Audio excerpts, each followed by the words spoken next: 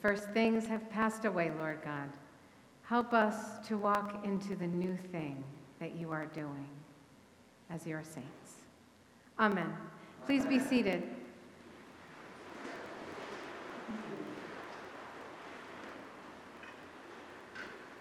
Happy All Saints' Day. Thank you very much. It feels strange to have All Saints' Day today when last Sunday was the eve of All Saints' Day on Halloween.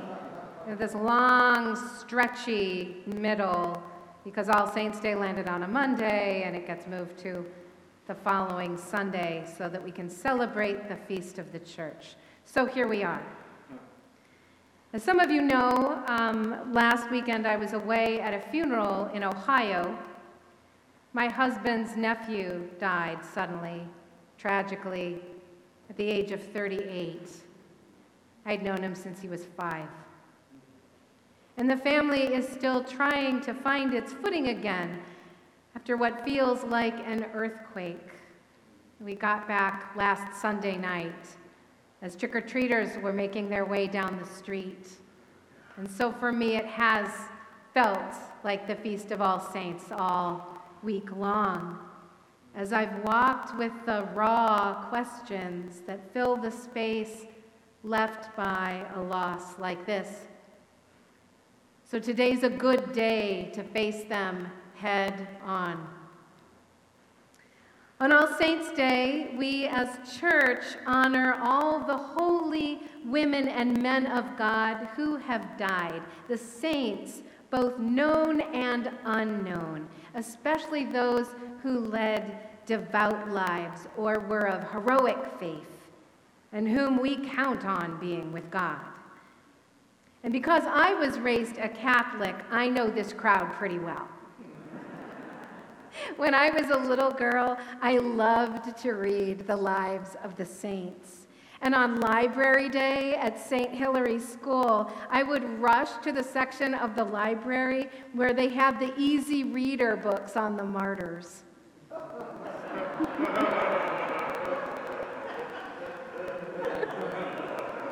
It's so true. And I recall at least one tugging match with another kid over one of those books. It's interesting that my behavior was far less than saintly when it came to getting my hands on those stories. And oh, what stories. I still remember the story of the first century martyr, this little boy who smuggled communion bread under his tunic to deliver it to Christians hiding in the catacombs, only to be discovered by his unbelieving friends and martyred right there on the street. And that resonated with me because it was not unlike the playground at St. Hilary's School.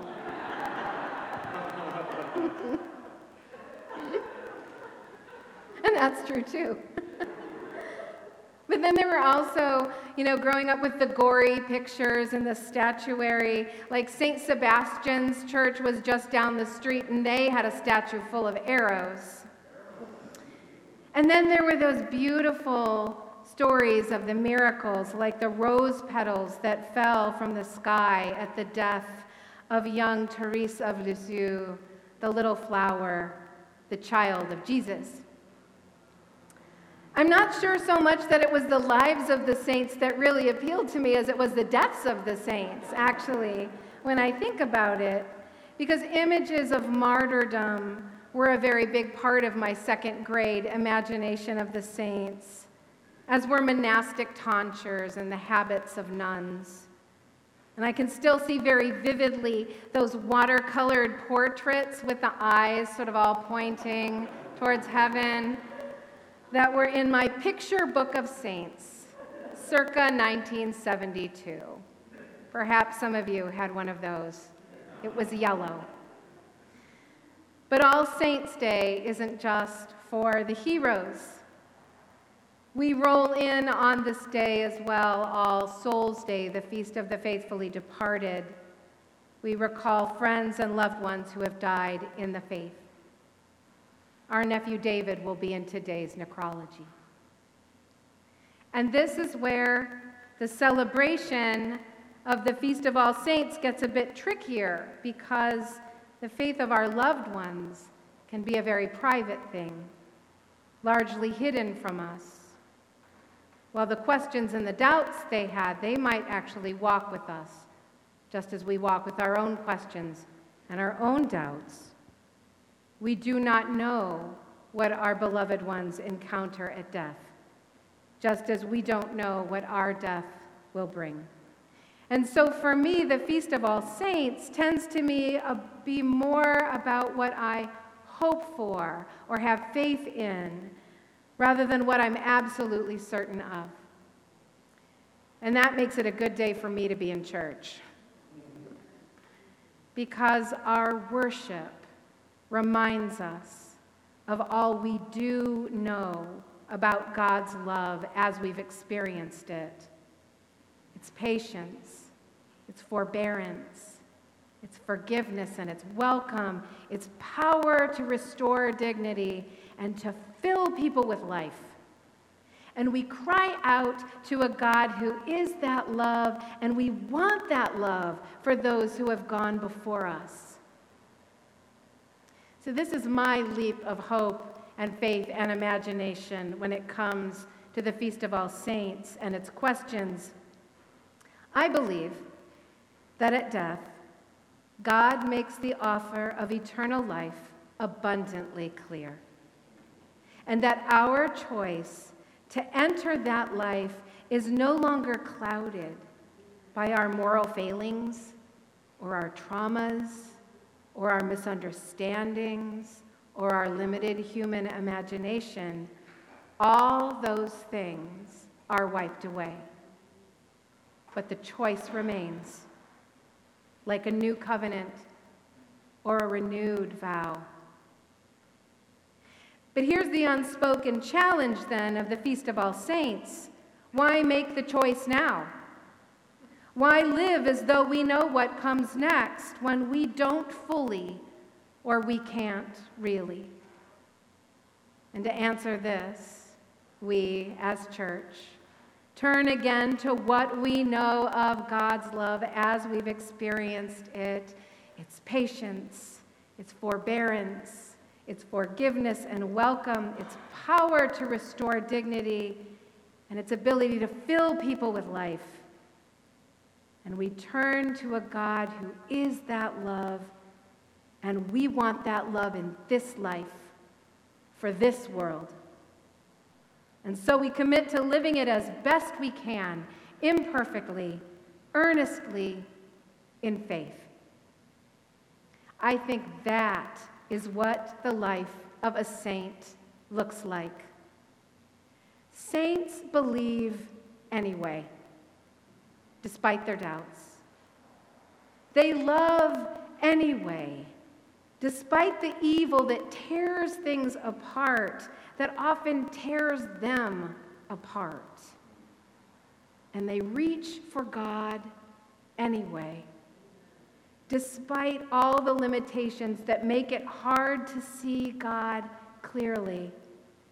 And God reaches back into that life with the will to be found.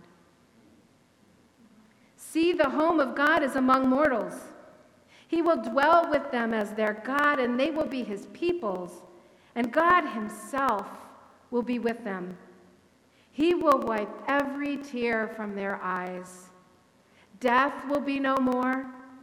Mourning and crying and pain will be no more, for the first things have passed away. This from the author of Revelation, who is paraphrasing the prophets of old. Now, the story of the raising of Lazarus that we heard today from John's Gospel, that is a story of the passing of the first things.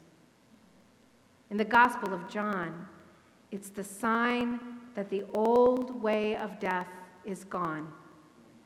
There is no waiting until the end of time when the dead shall be raised, which was a common idea in Israel. The time is now. The way is at hand. And it's interesting to me that Jesus stands on the threshold of this new age when death will be no more and mourning and crying will be no more, when every tear will be wiped away, that Jesus stands on the edge of that new age and he weeps for Lazarus, who has died. And I think that this was the great consequence of God making the divine home among us. That God would feel what we feel, the loss, the catastrophe, the bewilderment experienced in the sluggish slowness of our time, even as God's promise is poised to come rushing in God's time. God does not dismiss our misery because God knows how the story ends. And so Jesus stands in the now and the not yet with Mary and Martha and their mourning friends, and he suffers with them in the loss of their brother. Because it's not really a comfort to say that eternal life is on the way until it actually arrives. Meanwhile, Jesus lives the long moment of loss with them. He lives it with us. He is living it with my husband's family in Ohio right now, and there is real comfort in that. But John's gospel doesn't stay there. It actually pauses there only briefly, and then Jesus calls Lazarus from the tomb, and Lazarus comes forth. Hallelujah. My favorite part of the story is when he emerges from the tomb, all wrapped up in his burial clothes, and Jesus says to the shocked crowd of witnesses, "Unbind him and let him go." Because that's God's call to us, everyday saints, to unbind people from the stinking stuff that clings and inhibits and trips them up, and to help them step into the new life that's right at hand, like beautiful new clothes. Which makes the story sound a bit like baptism, with its new garment, its cleansing waters, its scented oil, its candle to light the way out of the tomb into light. And that's why All Saints' Day is traditionally a day for baptism, not simply a day to recall those who have died, but to welcome new life as well. It's an Alpha and an Omega sort of day.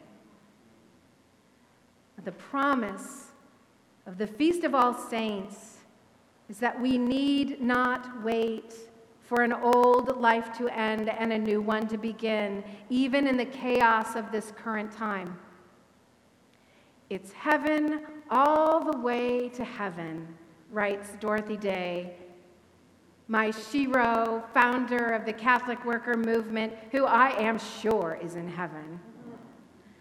She was paraphrasing St. Catherine of Siena, who reportedly said, "All the way to heaven is heaven, because Jesus is the way."